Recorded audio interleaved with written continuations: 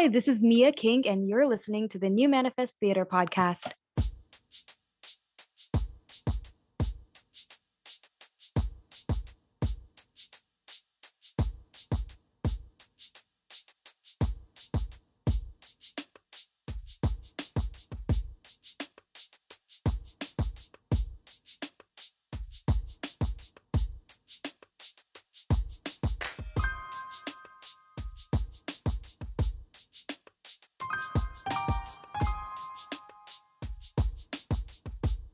Hello, welcome to the New Manifest Theater podcast. My name is Eva McQuaid. I am an ensemble member of the New Manifest Theater Company and your host for this very podcast. And today I am speaking with the lovely, talented, also generous, and just overall superstar that you probably have seen somewhere on your TV, Mia King. Hi. I am Mia King. You probably have not seen me on TV as I have not yet booked a TV credit. Well, hope that is coming up sometime. Didn't you do a commercial? Oh, wait. I mean, yeah, I've done commercials. So you might have seen me drinking some Dairy Queen milkshakes or holding HEB fresh food or okay.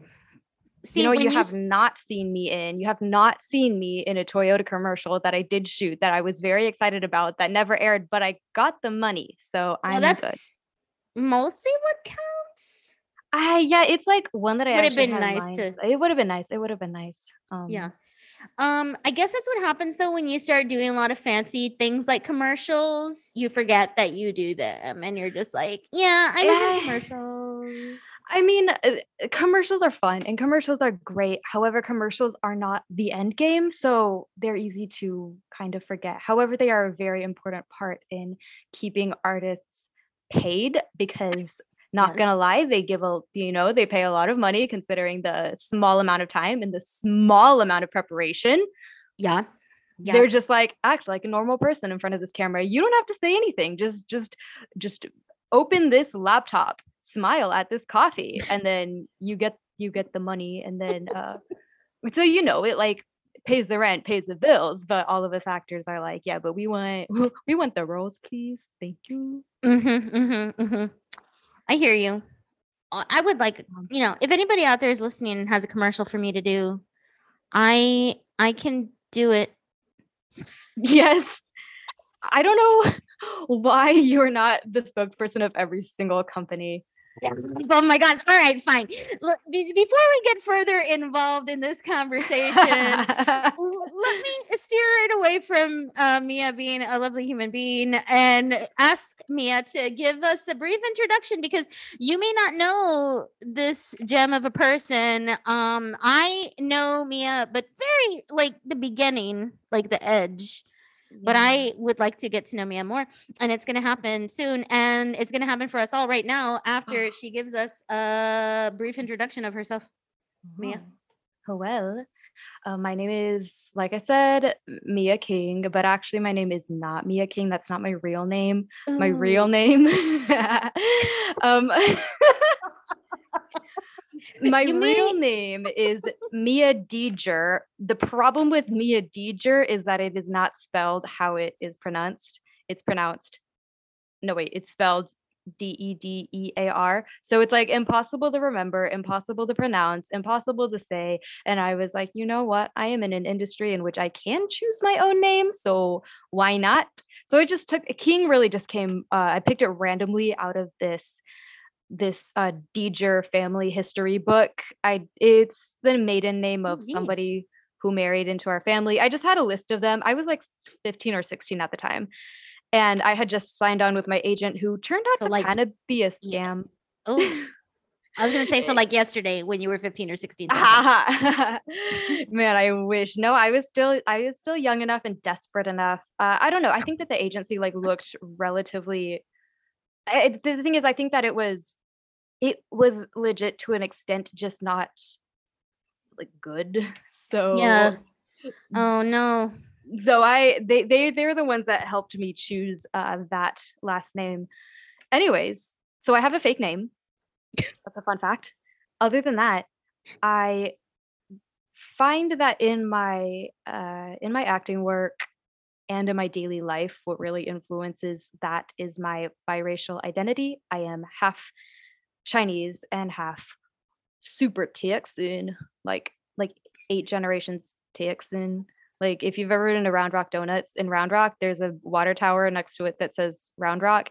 My ancestors built that water tower. We're like super Whoa. Texan. And then my mom is Chinese, but from Taiwan. So my parents met in Taiwan, got married. Long story short. Anyways, so now I was raised in a Texan Taiwanese household, and my mom is a dancer. So that's great because that goes against the stereotypes of Asian parents wanting their kids to be like doctors and lawyers and things like that. Because my mom is by trade a performing artist. Yeah. So she has a traditional Chinese dance school here in Austin called the Love of China School of Chinese Dance. That's where I danced from age 2 to 18. And Was it the that opposite then? Did you get like pushed into doing dance instead of being a doctor or something? Like you not just said, really. no? Oh, okay. No, well, Cool. the thing is, my mom understood what it was like to have her own dreams and to go after them. So that's what she wanted for me and my Uh, brother. And I also think that, I mean, she's a fantastic actress. She probably could have gone into that if that's what she had chosen, but she didn't. And I do think that she has kind of an unpursued dream of acting. So she kind of yeah. lives vicariously through me because I'm, Oh. out here doing this. My dad, I think, generally just is supportive of all in all fronts. He also is like an amateur filmmaker. So growing up when I was in high school, Wow. yeah, he's an incredible videographer. And he just has a bunch of equipment, like really fancy cameras and stuff. So when I was in high school in the high school film club, I would be the kid who brought all the equipment. So I'd be walking into high school with like a 10-foot boom pole and like a briefcase with a microphone in it, just walking to class like that. Oh, that's, oh, And that's great. I love it. um yeah, so that was me, filmmaking nerd. And my dad also had Adobe Premiere. So I was really lucky being able to learn and like, edit films together on Adobe Premiere when I was like Wow. 12 or 13. So I think that my parents' background allowed them to be really supportive of me pursuing this, but I'm not interested in it because of them. Being an actor honestly is the only thing I've ever really wanted to do. If there was anything else I'd like to do that was easier, I'd be doing that. But this is the one thing that I know I would regret for the rest of my life if I didn't give a fair Wow. shot at. But you had artists on both sides. Wow, I that's did. amazing. That's amazing. Yeah. What's more amazing is that like your parents didn't tell you like don't do this because I did it and I did it. Yeah. You know what like some parents would probably be like, yeah, don't do that because I did and it didn't work out and I didn't fulfill all my hopes and dreams or whatever, and I want, something completely different. Yeah. Yeah. I think that that is the experience of some people, but I think that it's because I showed interest in it quite early ish. How early? I mean, I remember being in first grade or so and getting a homework assignment um, that asked, like, if you could. Oh, no, I think it said, "What is something you've never told anyone before?" And we had to write down our answer to that. And my deepest secret back then was that I wanted to be an actor. And it was a secret because somehow when I was that young, I knew that as an actor, you face a lot of rejection. And I just knew I wasn't ready for anybody to tell me you can't do that or you're not good enough. So Mhm. I just wasn't ready to like admit that this is what I really, really, really wanted. It's like when you don't want to admit what like who your crush is and you're just like, oh, I don't want to tell anybody. That's how I was with acting. So on that piece of paper, I wrote down, I have never told anybody what I want to be when I grow up. My mom found it and she was like, what do you want to be? And I was like, I don't know. That's why I've never told anybody, is because I don't know. And she bought it. But I mean, also growing up, I was a pretty shy kid, Yeah. and I think that when I was a lot younger, I had some type of like social anxiety where I think it's called like selective mutism. There's some people that I just straight up would not talk to, and it was a Mm. kind of like anxiety that was around that. And I think that a lot of people just, didn't, it just assumed that I was always going to be like the quiet, shy girl. And I was for a while, but I also had this like strong desire to be an actor. So whenever the fourth grade play rolled around, everybody was auditioning for like all the roles and everything, but I only auditioned for the main character. Sure, of course. Put all my eggs in that one basket. I Mhm, gave it mhm. my absolute all. Mhm. I did not get it. My best friend did. I got the part of a US colonist. It was a history play. I shared like half a line with four boys and I had to wear baseball pants. Um, Oh man. Risk What? taker right there. I'm pretty Wow. sure like I held a cardboard box that said tea on it, and I think I said like tea. Wait, so if you only auditioned for the lead, Yeah. why did you accept another part? Well, okay, so our teacher called us individually to the desk to like tell us what role we had gotten, and I Yeah. remember like shaking as I walked to her desk. I Aw. sat down and she's like, "Mia, is it okay if you're one of the colonists?" And I remember saying, "Yes." And then I went back to my Good. journal.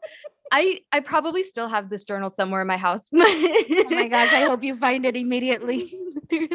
I need to find it Please because go look for it. Oh my I gosh.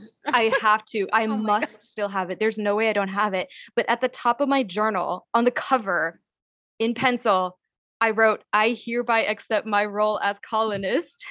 Oh, I fell off my chair. Sorry.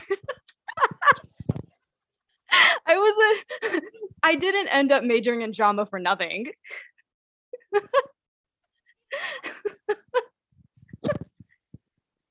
I don't know why I was so If dramatic. only if I don't even I was oh my forced to gosh. play a I'm colonist. sorry, you're just gonna hear some laughter for a couple of seconds. Oh my god. If only other people in this world would accept their role as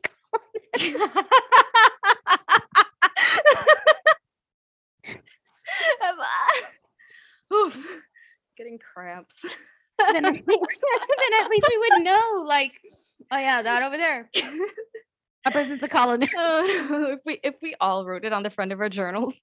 Wow. What?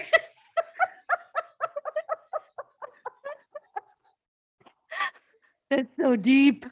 Yeah, that Oh my gosh, that is so funny. really is. How do you Oh my gosh, that is so funny.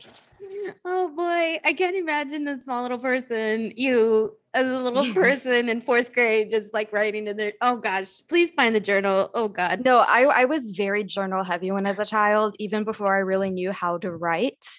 I I had this one journal where I literally kept a tally mark of how many times I cried that day. The way I spelled it is pretty indecipherable, but I kept a tally mark of it. I remember where I was sitting when I did that. Of how many times you cried a day? Yeah. Did you? I was just being dramatic. There was no reason for me to be crying. It was just me like wanting drama. Listen, anybody out there who's listening to this podcast, please have the wherewithal and knowledge of fourth grade Mia King, who understood her role as one, a colonizer. Then also, there was no reason to be crying. Well, I'll learn from that. You don't need to be crying. If you don't keep need tally to be marks. crying, then you don't need to be crying. Oh my gosh, that's so funny. Oh my gosh. I don't even know, where do you go from here? How do you go? How do you keep going back? I feel like that's a lot of rejection to take on at such Yeah. a young age, and then want to Yeah. keep doing it more and more and more. What was Yeah. the next thing you did then after the colonists? I can't. Oh my The gosh. little Asian girl as the American colonist. Like, Listen, I don't know what to say about that.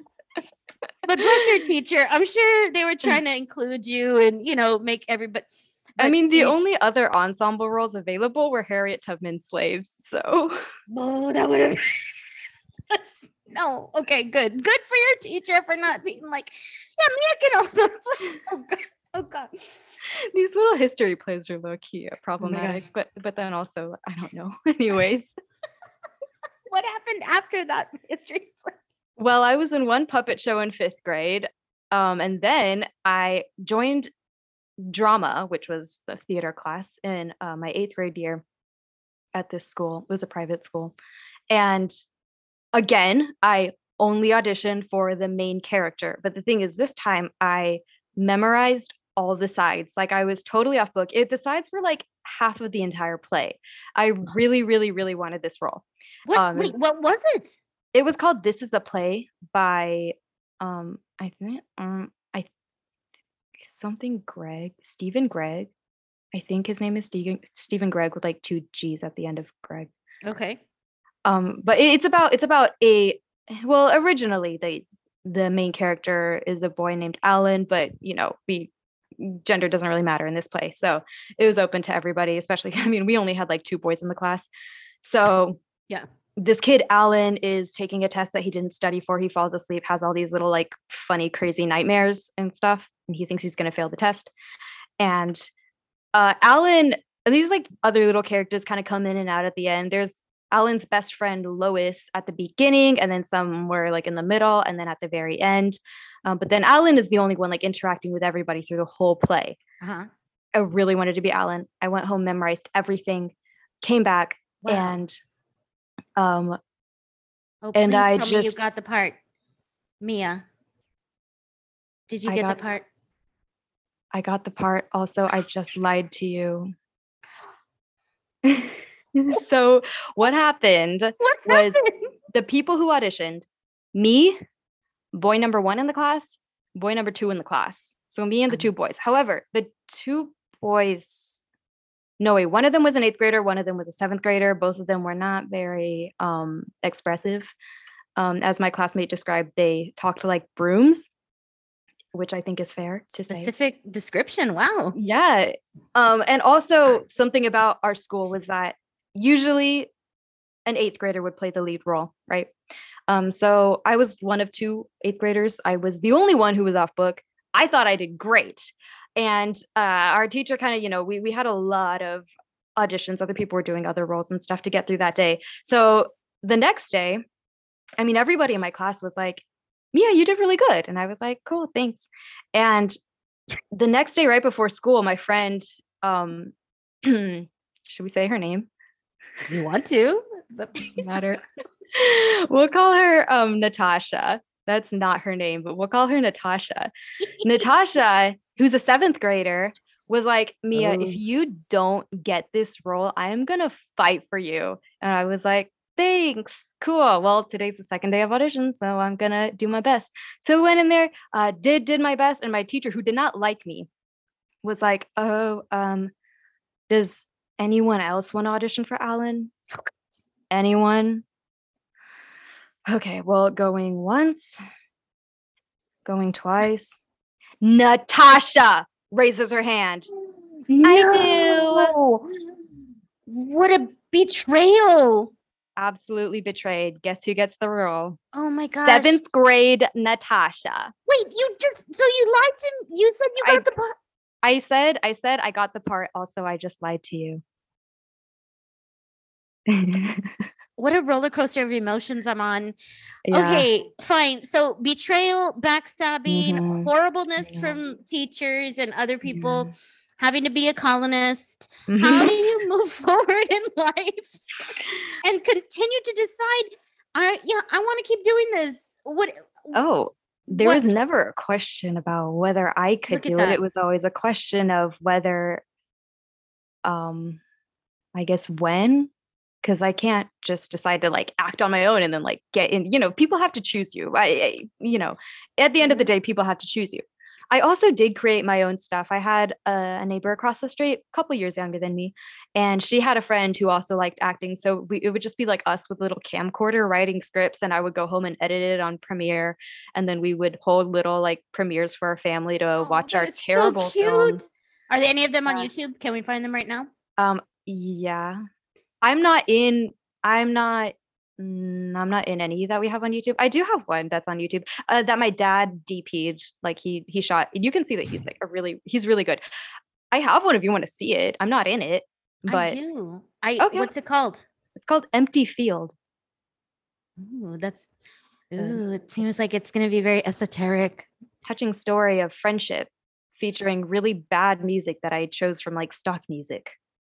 Listen, sometimes that's what you work with. Because It that's what you really got. is. So wait, are you still friends? Were you still friends with Natasha after that betrayal? Oh, I mean, yeah, because I had to play her best friend. Damn. So I got the role of the best You got friend. the Yeah. So what a time. okay, and like, sorry, no shade to Natasha. She was like 12 at the time. However, she was not off book until opening night. I knew. Remember how at the auditions, I knew half of the whole play. So I had to remember. sit there as she like searched for lines that I knew, and I was like, oh my god, I know this. I know this. And then Gosh. also, I was an extreme outcast at that school. I had like no friends, especially in that theater class. The grade under me was very cliquey, and there like most of the class was seventh graders. So I remember one time when our teacher told us to like run lines for stuff because some of us were working on like duets and whatnot. She was like, Yeah. if you're in the play, you can run lines for the play. If you're in a duet, just like work on something. Yeah. So I went up to Natasha and I was like, hey, do you want to run our first scene? And one of her seventh grade friends next to her, Natasha was my friend already. Her friend wasn't really my friend. She was like, just didn't like me for some reason, or she just like was a little too clicky to ever talk to me. But anyways, her friend like looks over at me and looks over at Natasha, and she was like, I'll run the lines with you, Natasha. And Natasha, like, to be fair, looked at her friend and she goes, yeah, but Mia actually has the role. I Ooh. was like, why would it's just like Wow. that level of being so ignored that when I wanted to run like the lines that I actually had with Natasha, some other girl was like, Natasha, I'll do it. Like as if she's like saving Natasha from having to talk to me. I was not Wow. popular. It was not. And now I hope that those girls see you. Well, Natasha gets a reprieve, I guess, briefly for like telling her She was friend to yeah, no. Natasha was definitely my friend. Um still, she what was a betrayal though. I know I'll that moment though. It's like get what you want, girl. I mean, like go for it, but also don't tell me something that morning and then steal it. It's yeah, fine. that's I don't know what terrible. she's doing. I don't know what she's up to these So days. I'm But we guessing that definitely Natasha, or probably none of those kids were it became very important as like mentor and guide to you in your um, future as an well, I actor. mean, they were younger than me, so we Sure. that was my last year at that school anyways. That's true. So who is in your life that you think has really like your parents, of course, but like have you Mhm. has somebody in your life really been like with you for a big chunk of your acting and has just Mm. encouraged you and guided you to do that and stick with it? I would say there's a handful. Yeah?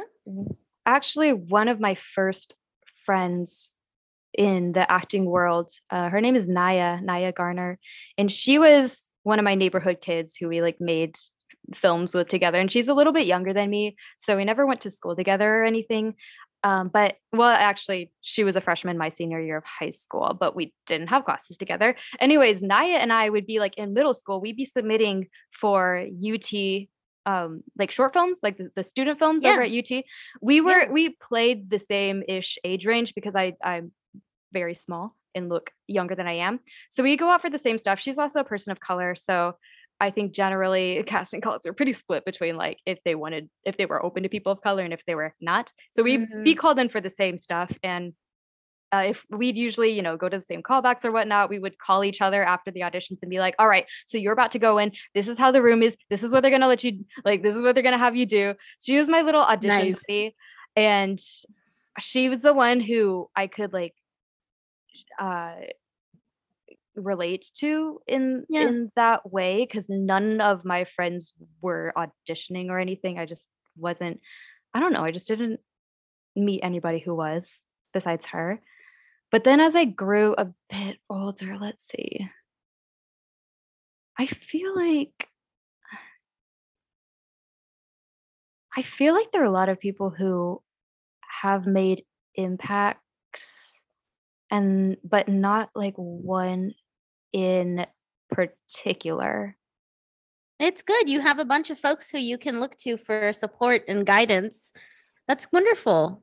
Yeah, I feel like the support that I lean on is less from like mentors and more on people who are like right here with me, like Yeah. auditioning low key, like freaking out about maybe never like booking something of the caliber that Yeah. we went to. Like people who are right here Yeah. putting in the work as well. I think that that makes me feel a lot less alone. Yeah, you're in the trenches with them. They know what you're Exactly. going through. How do you like going back to Natasha? I mean, like, you know, so many times I think when we as actors we go for auditions and we don't always get the part, and maybe a Hmm. friend of ours gets a part, and it's Oh. hard to be supportive of them because it's like, "Oh, I really Hmm. wanted that part though. I was super prepared and I really wanted it and it was mine to have, and for whatever reason you don't get cast in it." I mean, how do Yeah. you deal with that kind of rejection, but like try to continue to be positive for your friend, you know? Yeah, it has happened a couple of times with, I think the first time it happened obviously was with Naya. She Uh, got, when we were younger, like middle school-ish age. And I remember, I mean, I was genuinely really excited for her as well, but I was also like, why? Why wasn't it me? But also not, I wasn't salty about it.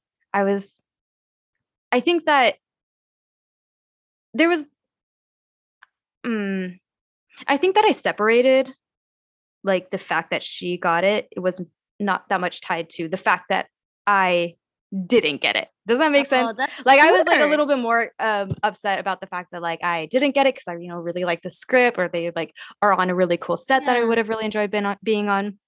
But recently, yeah, no, sometimes I do see even like little commercials and um shows and whatnot. I see people who I know get roles. Um and it is tough to not get as far as you would like in an audition process, or it's Yeah. also tough to get pretty close and then end up not getting it. Mm, But honestly, the more you do it, the more you get used to the mhm. rejection. Sure. And I would say that what I always tell myself is what is for you will not pass you.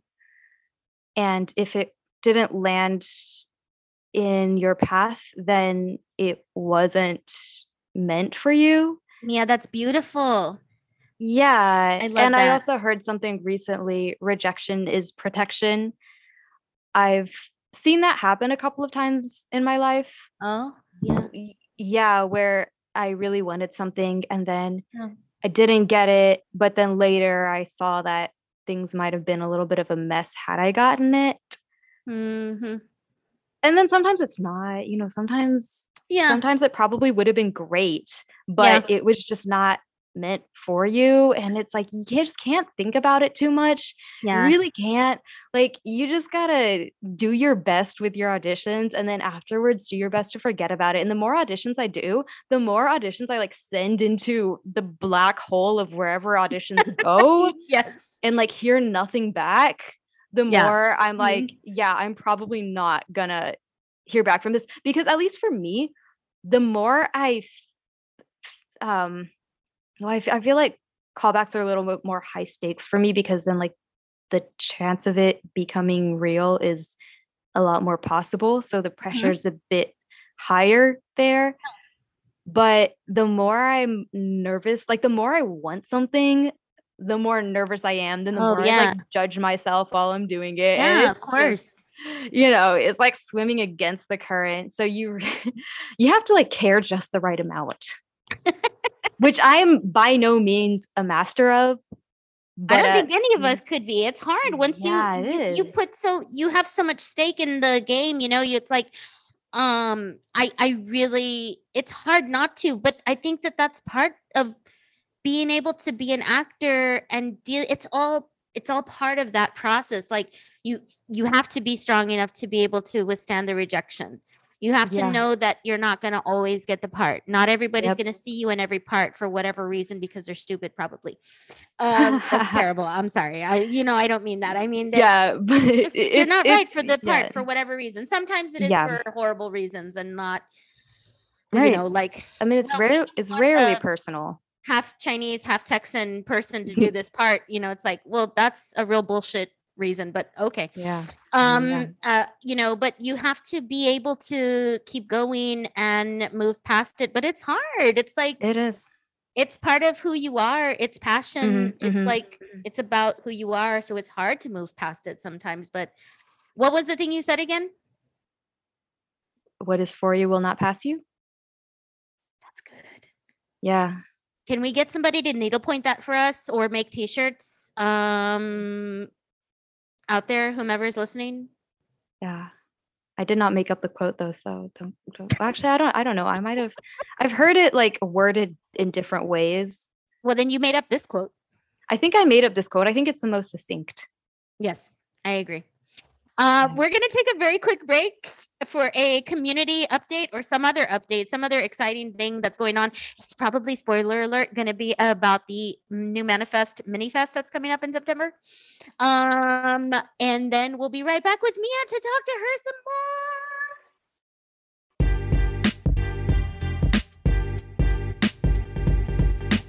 Mark your calendars for the 4th annual Manifest Mini Fest Short Play Festival, September 22nd through the 24th. The festival will showcase a variety of short plays and artist workshops. Keep updated on Minifest announcements at newmanifest.org.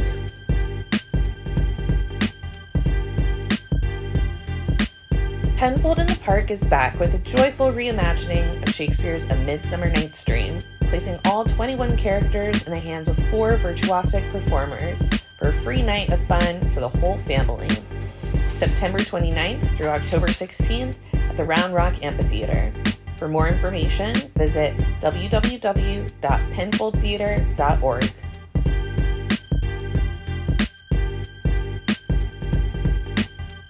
We are back to talk with Mia, the colonizer from 4th grade. Oh my God. You just had to put that in there. That's a good... That would be a great title of a play. It's like the Inishman of whatever, or the somebody of Inish. What is that play? Anyway, I can't help you. I don't know. Okay, great. Cool. The colonizer of 4th grade. Oh my gosh. It would be a great theater for youth. Never mind. Okay. All right. So Mia, we are here. Oh my gosh. You're so cute. I love it. Bless your little heart. I love seeing your little face everywhere, even though part of me is like, oh, that girl got a Dairy Queen. And also, again, it's like, but I would have never. She's, look at her sweet face. I love it. So what are you doing for New Manifest Theater Company now that you've gone outside of all of that childhood trauma?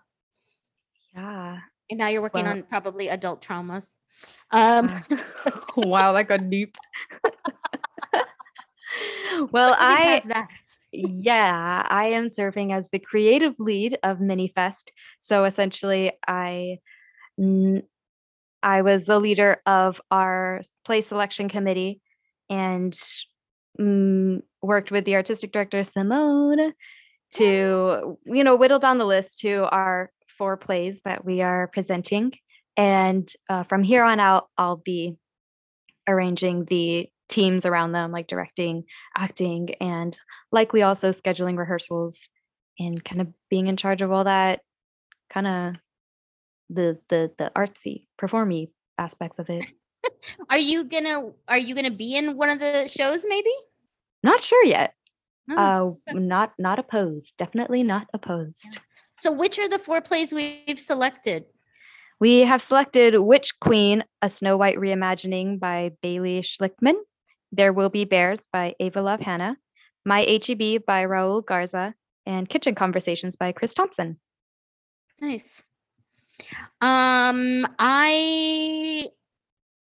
did you get involved with New Manifest Theater Company? I was invited by Simone, and I met Simone when she first moved to Austin, and she directed her first play here, which was I and You by Capital T Theater at the Ground Floor Theater, which is where Minifest is happening this year. And I guess we had a good time on that play. So when Simone founded the New Manifest Theater Company, she it's either that she like invited me to be a part of it, or I saw the play submission, the submission thing. Yes, that, but like audition, but for plays, that thing. Yeah. And I submitted, and I actually had a play of mine in the first Minifest. That probably was where I started. Yes. Oh yes. What was the name of it? It was called Stay Here. And what was it about?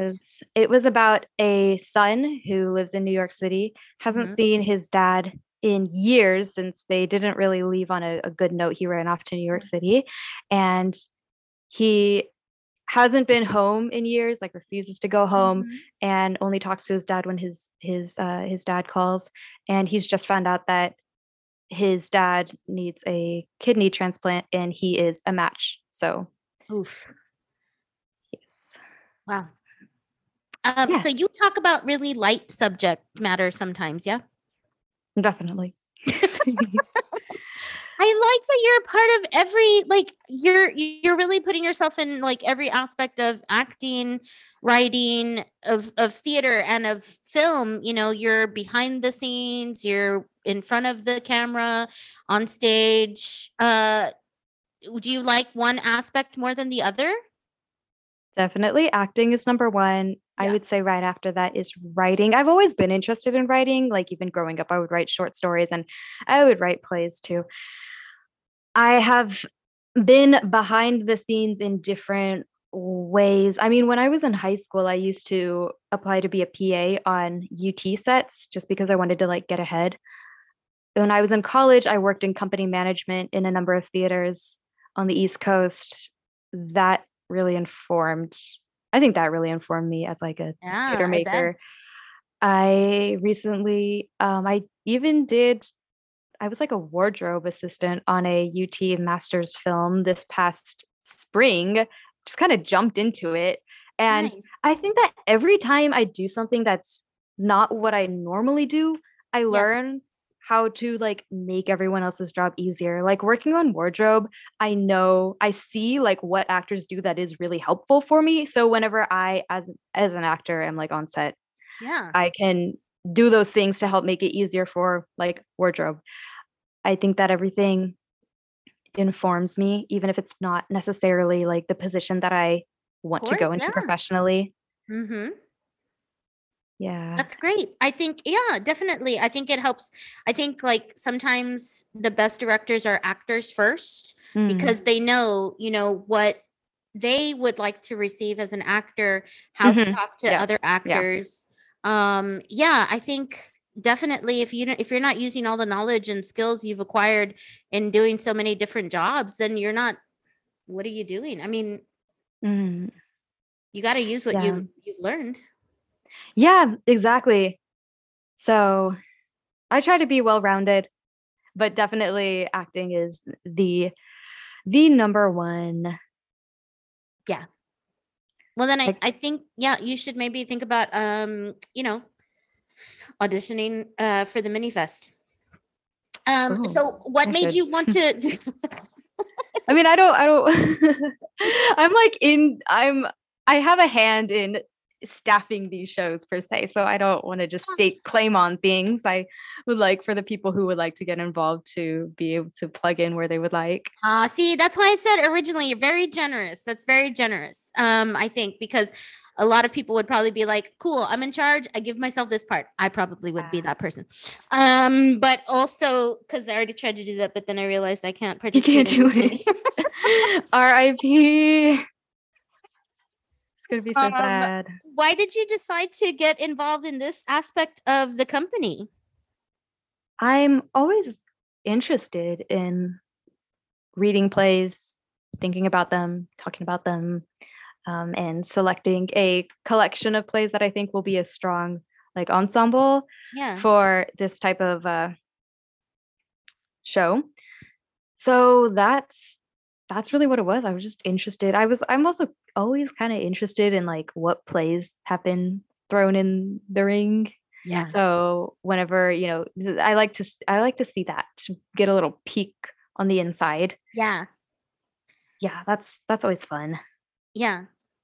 It's I find it's hard for me sometimes to actually read plays because, well, I'm lazy. But also I just don't take the time to, I mean, it's like books too. I haven't read a book in at least, well, during the pandemic, I read a book, or the height of the pandemic, I guess I should say, during lockdown. But I mean, it's hard because you get distracted, you do other things. You really have to, it's like writing, I think too. You really have to like focus your energy into doing that. And reading plays is the same for me sometimes. Yeah, gotcha. I enjoy it. Everybody has a different voice, and with these like different stories and everything. It's also kind of nice to, I mean, I think that there's a little difference between just reading plays just because and reading plays because that your decision matters in, either it's kind of nice to think while reading this, like, maybe this playwright will have a happy time when they hear that their play got selected. Yeah, and I like the plays that were chosen. I'm happy because I know at least one of them is here, or well, a couple of them actually have voices I think that you don't often get to hear from. And I think that that's important. The very first interview I did for the podcast was for a play that we did for the Minifest in 2020, and it was about 60 plus, I think. Oh wow. Oh wait, yeah, I remember that one where they were like almost dying, but it was a comedy. It was a comedy. They were not almost dying. Wait, what? No, they were on a dating. They were trying to go on a date. Oh, that is not what I'm thinking of. But wait, do you know what I'm talking about? I do know what you're talking. No, I don't know what you're talking about. What am I? What do you remember the first Minifest, right?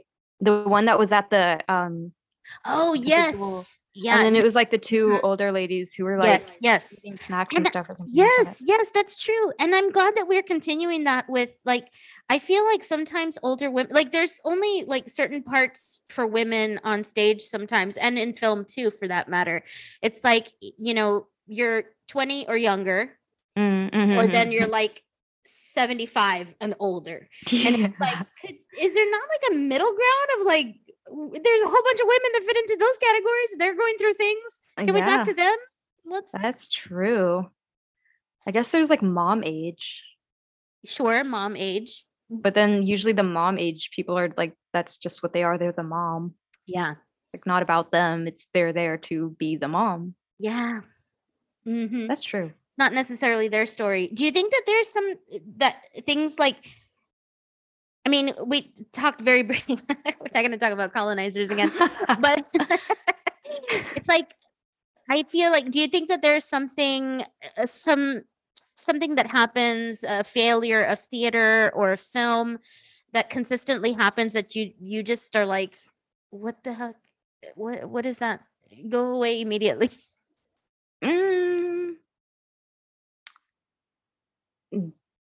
In just I know you just said this, but I forgot what you exactly said. You mean in just theater or in like film? In theater or film, I think, or I guess in any. I think sometimes, for me again, I think like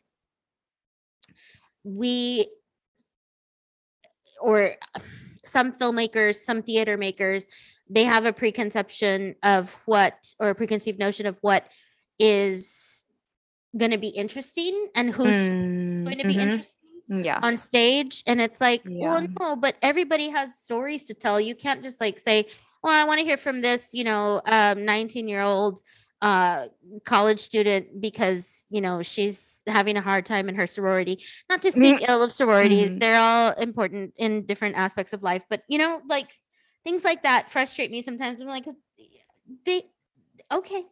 Can we listen to other people's stories now? Yeah, it seems to be pretty similar. I think one thing that I notice is that there's a tendency to squish all of the like quote unquote diverse elements of a person into like the best friend character, which like I'm kind of one to talk because I actually really enjoy playing the like energetic like Spitfire best friend. That's kind of my thing, but that's like that's my character type that I have the most fun in. It's usually kind of pushed aside to being the best friend. I guess maybe it's because like if there isn't a best friend with a personality that kind of like jumps off the screen a bit, then like why are they there? If the lead like just I don't know. Anyways, I just find that type of personality is typically the best friend. So I do lean into that a little bit. However, I do usually see that like if there's a person of color there, it's usually the best friend, or if they like anything that's like anything. I think that a lot of decision makers try to pretend to it's like they try to include diversity, but and I say I need to clarify that I say it that way because I think that a lot of people think that it's just something to check off rather than something that needs to be like thoughtfully done. Oh yes. And it shows whenever the secondary characters are always the ones who fulfill that, the little token spots just so that they can say, they did it. Like, oh, well, we do have one. We have one here. And it's like, yeah, but when is that person going to be the center of the story? Oh yes. Yeah. I agree. Sometimes I think people don't actively look for diverse actors. They just say that they're looking for diverse actors. Do you know what I mean? Yeah. Like they won't actively go out and seek like a Mia or an Eva or whomever is acting in this city or in the greater community of actors across the globe. And it's like, well, I'm casting a diverse cast. Are you? Or are you just casting and saying you're casting a diverse cast? Or are you actually looking for people who can fit in a diverse or who are actually diverse? Yeah. I think that it's there kind of is a hierarchy. I mean, this is just what I feel like I see from film and TV because I honestly don't know too much about I think that with theater there's usually a smaller pool for people auditioning for things, so they have like a wider span of being able to see people, I think, but I also don't spend too much time in that space anymore, so I'm not quite sure. But I know for film and TV, they're like scrolling through all the submission stuff, they're like tons and tons and tons, and generally there's so many factors that go into whether or not you get a tape request. It's like who your agent is, how they pitched you, what your reels like, what you've done, all these things that make it really difficult for it's like the more you've done, the more you're seen, right? But like how are you going to be seen if you don't have like a lot? And it's not to say that there isn't a way. Obviously, people do climb up through that ladder. It's just quite difficult, especially when you are of a demographic that is typically kind of just, even if it's subconsciously rejected. I do feel that it's probably possible that a lot of casting directors or whoever's making these decisions like looks at my headshot, it's probably not what they had in mind, and then they're like, nah. I see that happening. Like, yeah, it's terrible. I think people need to expand their concept of what a lead is. who, why do we have a certain idea of what a character should look like? It's a character in a play, in a Right. film, it's not, it's up for any kind of interpretation, I think. Like your fourth grade play. I know. It's like, no, but truly, like, or maybe it was it was the eighth grade play. It's like, okay, maybe the main character is a guy, but who's to say that a young girl couldn't play the part, or somebody, some unexpected person. Right. And I mean, and not to like advocate for these people making these decisions. I think that I just understand it a bit, because with the wide amount of actors available, I think that they can find exactly who they're looking for. And if you can find exactly what you're looking for, and you subconsciously aren't thinking to make it unexpected, they're not going to choose the unexpected. They're always going to find the person they're looking for. Yeah. So you can tell what they're looking for by what the final product is. Yep. I agree. So I think, and they have limited time while casting. I understand, they have a small list of people they can see. So of course they're going to go with what they're comfortable with. And it's like, I don't know, can you blame them? There's definitely responsibility there, but I also think that I don't know. I think that there's probably many points of, I think that this issue probably originates from many different points, and it's going to take a collective effort. Oh boy, that's why I'm so happy to be working with Simone and with New Manifest, because consistently, and there are other companies here in Austin, of course, who do the same, who are actually striving to hire and think about outside of the box, or outside of the norm, or outside what they're looking for. I'm so grateful for Simone, because since I first saw New Manifest stuff, it's always been completely diverse, and I love it. And I don't think that there's necessarily it's not so much about trying to do it. It just happens organically. It's just happening because there's an openness to to people. Yeah, I agree with that. Well said. Why is your focus more film, TV than theater? There's more work, and yeah. I enjoy them both about equally. Yeah. I like them for their own reasons. Sure. Film and TV pays more. I'm not saying I'm doing it all about the money, but but it's nice to get paid for what you're doing, for work you're doing. Right. I would ideally create my career on my acting and or artistic work. And I've worked in plenty of what's it called? Why am I blanking? I feel like a total theater what's the union called? Equity houses. Worked in many equity houses, worked on Broadway. And these people are not making a lot, like at all. And the fact that, I don't know, it seems like very few people are actually making a sustainable living off of theater work. And that just seems to be the reality of it. And I also feel like film and TV is more receptive to my type. There isn't much in theater that I feel like I fit nicely into. I could, give a few plays, maybe. But I think that film and TV, there's just generally more space for a young 20s mixed Asian girl. I think that you would fit into any play. Thank you. Tell that to somebody who will hire me for it.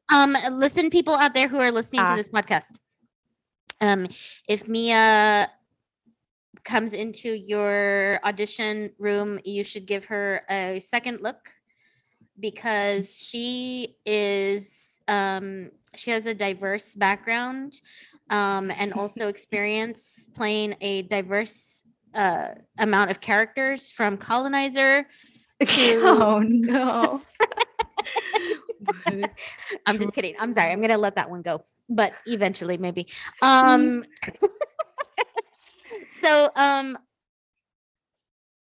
what would you recommend we read right now if we do not have access to the amount of plays that you did working with the literary committee for the Minifest? Are there other plays out there, or maybe screenplays, or maybe books, or maybe film other than Open Field? Open Field, right? Was the name of it? Empty Field. Empty. Dang it. It's okay. You were really close. Open Field actually sounds a lot more picturesque and less melancholy. Oh, but see, Empty Field sounds like it's gonna be. You'll see why. Oh no.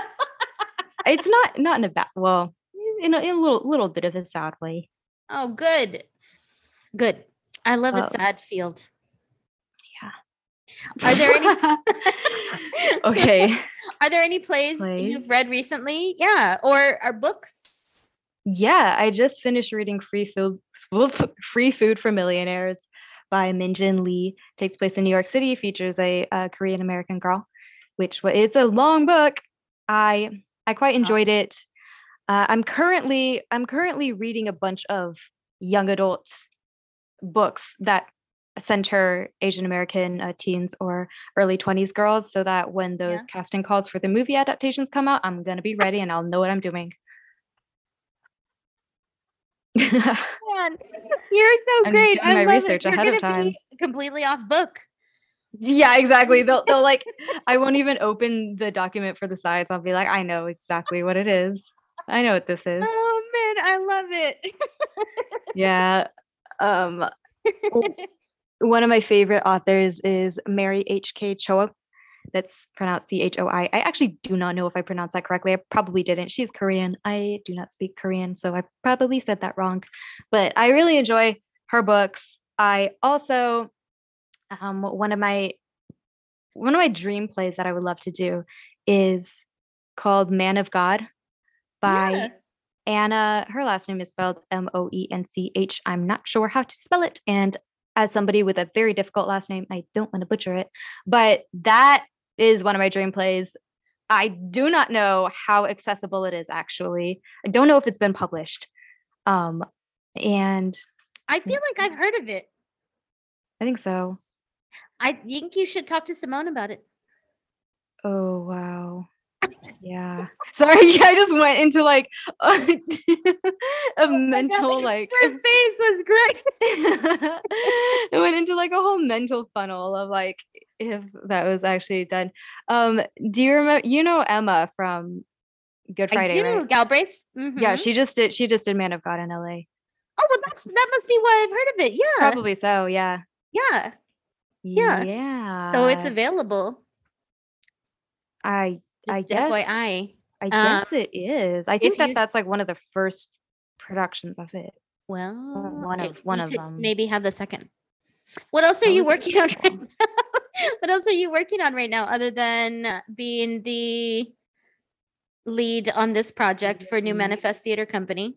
What else are you doing other than sending out your reel into the void? That's true. That's like, I mean, about it. I'm always attempting to write. Whether I actually get words on the page or not is one thing. Yeah, that's wonderful. Yeah, just have a few feature films that I rotate between and work on. I actually need to finish up editing a short film that I wrote and shot with my dad as the DP. It's called Find That Fido. I'm actually in it. What?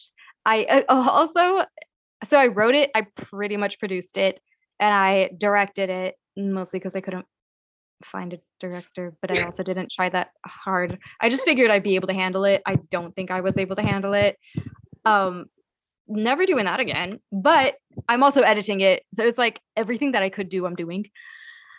That, oh my gosh, that I'm working on. We just need to do a little bit of Foley art and some imaging stuff, finding some images. So that should be I'm not sure what I want to do with that. I don't know if it's like viable to go out on the festival circuit. I'm always a bit like, yeah, why not? Critical. I don't know. I'm a little bit of a perfectionist.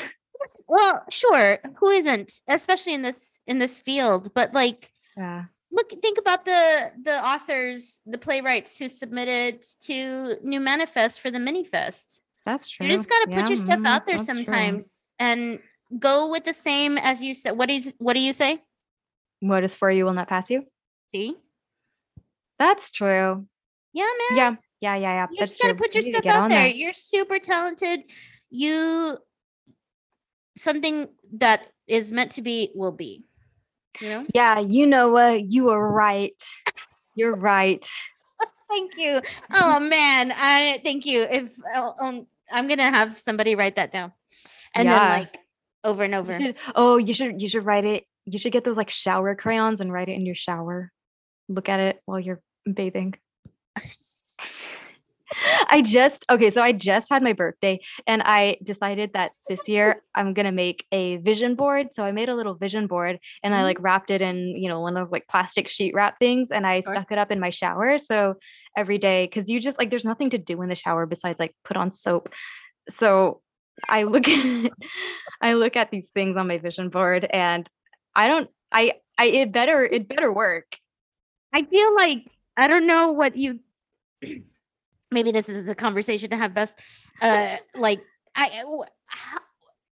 feel like there's a reason. You get into the shower for a very specific reason. Yeah. Generally, like, yeah, 80% of the time. Sure. And like that's, but I think that is a wasted space. You're right. Like, why isn't there more stuff you can put? Yeah, I guess like when you're waiting for like the water to like wash the shampoo out of your hair. So I don't know. This is like really specific. Somehow I find time in the shower to gaze at my my vision board. That's and beautiful. I hope that is something that helps because I think that a lot of people have vision boards and I've never made one. And I was like, I'm going to make one. And if 5 years down the like, if I keep doing this for a couple of years and nothing happens, I'll be like, okay, maybe not. But at least like visually, it makes me really happy because it's like all of my like hopes and dreams all in one spot. That's beautiful. Yes. Why not? Yeah. Yeah. Yeah. I like. Yeah. You should put Man of God on there. Oh, I really should. I don't know why I didn't. Now I need to write it in Sharpie. I don't know why I didn't. I think that I've just like kind of given up on it. Cause like it makes me a little sad because I missed the opportunity to audition. That's a whole story. I still am not done beating myself up. What do you say? What is for you will not pass you. All right. I know. It was stupid. You know what I did? No. Okay. So Man of God at the Geffen Playhouse in LA, right? That's like a dream theater job. Like if it's not in New York, like LA would be really cool. Cool. I can like audition, like it'd be cool to be in LA, right? Yeah. So I was like, oh yeah. So I submitted and I got a tape request. And then I looked back at the dates and I noticed that opening night was the night of my best friend's wedding. And she's been my best friend ever since 5th grade. And I'm one of her bridesmaids. I'm like her best friend. And she's like my best friend the same day. And I was like, well, you can't do it. I can't do it. I know. So I like wrote them back and I said, thank you so much. Like I have a conflict though. And I was like, this is a moment when I'm tested, when if I have a choice between pursuing my career, this one thing that will pretty much only benefit me versus choosing to be there for somebody in my real life, then, I think I'm going to prove to myself that I'm going to choose like the people in my actual life. But then I found out later, much later, that opening night was actually the night before my friend's wedding. Well, what about the second night? I don't know.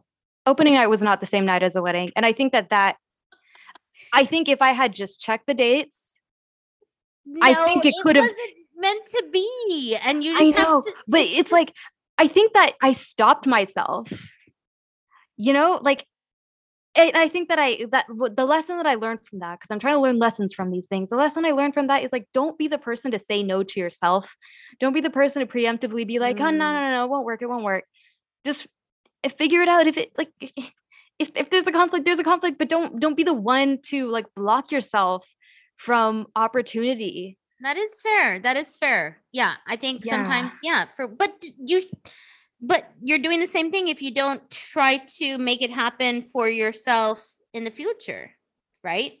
Yeah. So that's the thing. Now I've been a lot less careful about I don't know. About, you like, do have double to booking say myself yes or to something. yourself sometimes. Yeah. Exactly. Yeah, no, exactly. And I think that and also check the dates. Check the dates.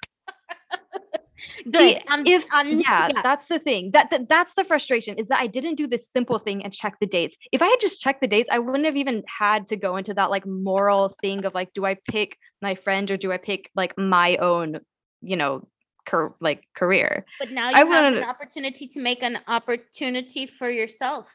Yeah. That's true. It's just like a really hard pill to swallow, because like it's the simple thing that I didn't do. No, I hear you. Yeah. 100%. Yeah, it happens. It will keep happening. Trust me. Even though sometimes you're going to be like, I know I can do this thing. It's just like somebody very wise once said to me. Oh, what is for you will not pass you. And on that note, I want to thank Mia so much for joining me tonight to talk about everything. Thank you. What? Come on. I am so glad to be able to talk to you. I'm so happy that you are at the helm of the Minifest for this year. You are going to be great. The Minifest is going to be great. What are the dates of the Minifest? The dates are something check the dates. That September 22nd. Check the dates, everybody. Don't get things mixed up. I'm pretty sure it's September 22nd through the 25th. I think it might be the 24th. Yeah. Okay. So it is that weekend. So make sure to check out newmanifest.org. And again, thank you so much, Mia, for joining us today. I think this is going to be a great Minifest. I'm so happy. It sure will. Thank you all so much for listening to this episode of the New Manifest Theater podcast. Please make sure to rate, review, subscribe, and be sure to keep updated with everything New Manifest is doing and future productions of Man of God at newmanifest.org. We'll manifest that one. Listen, it's in our name. Also, make sure to follow us on social media at New Manifest Theater with an R-E, because we are very fancy. And until next time, all of you, please take care of yourselves. Mia, any final words? What is for you will not pass you. Boom. Done.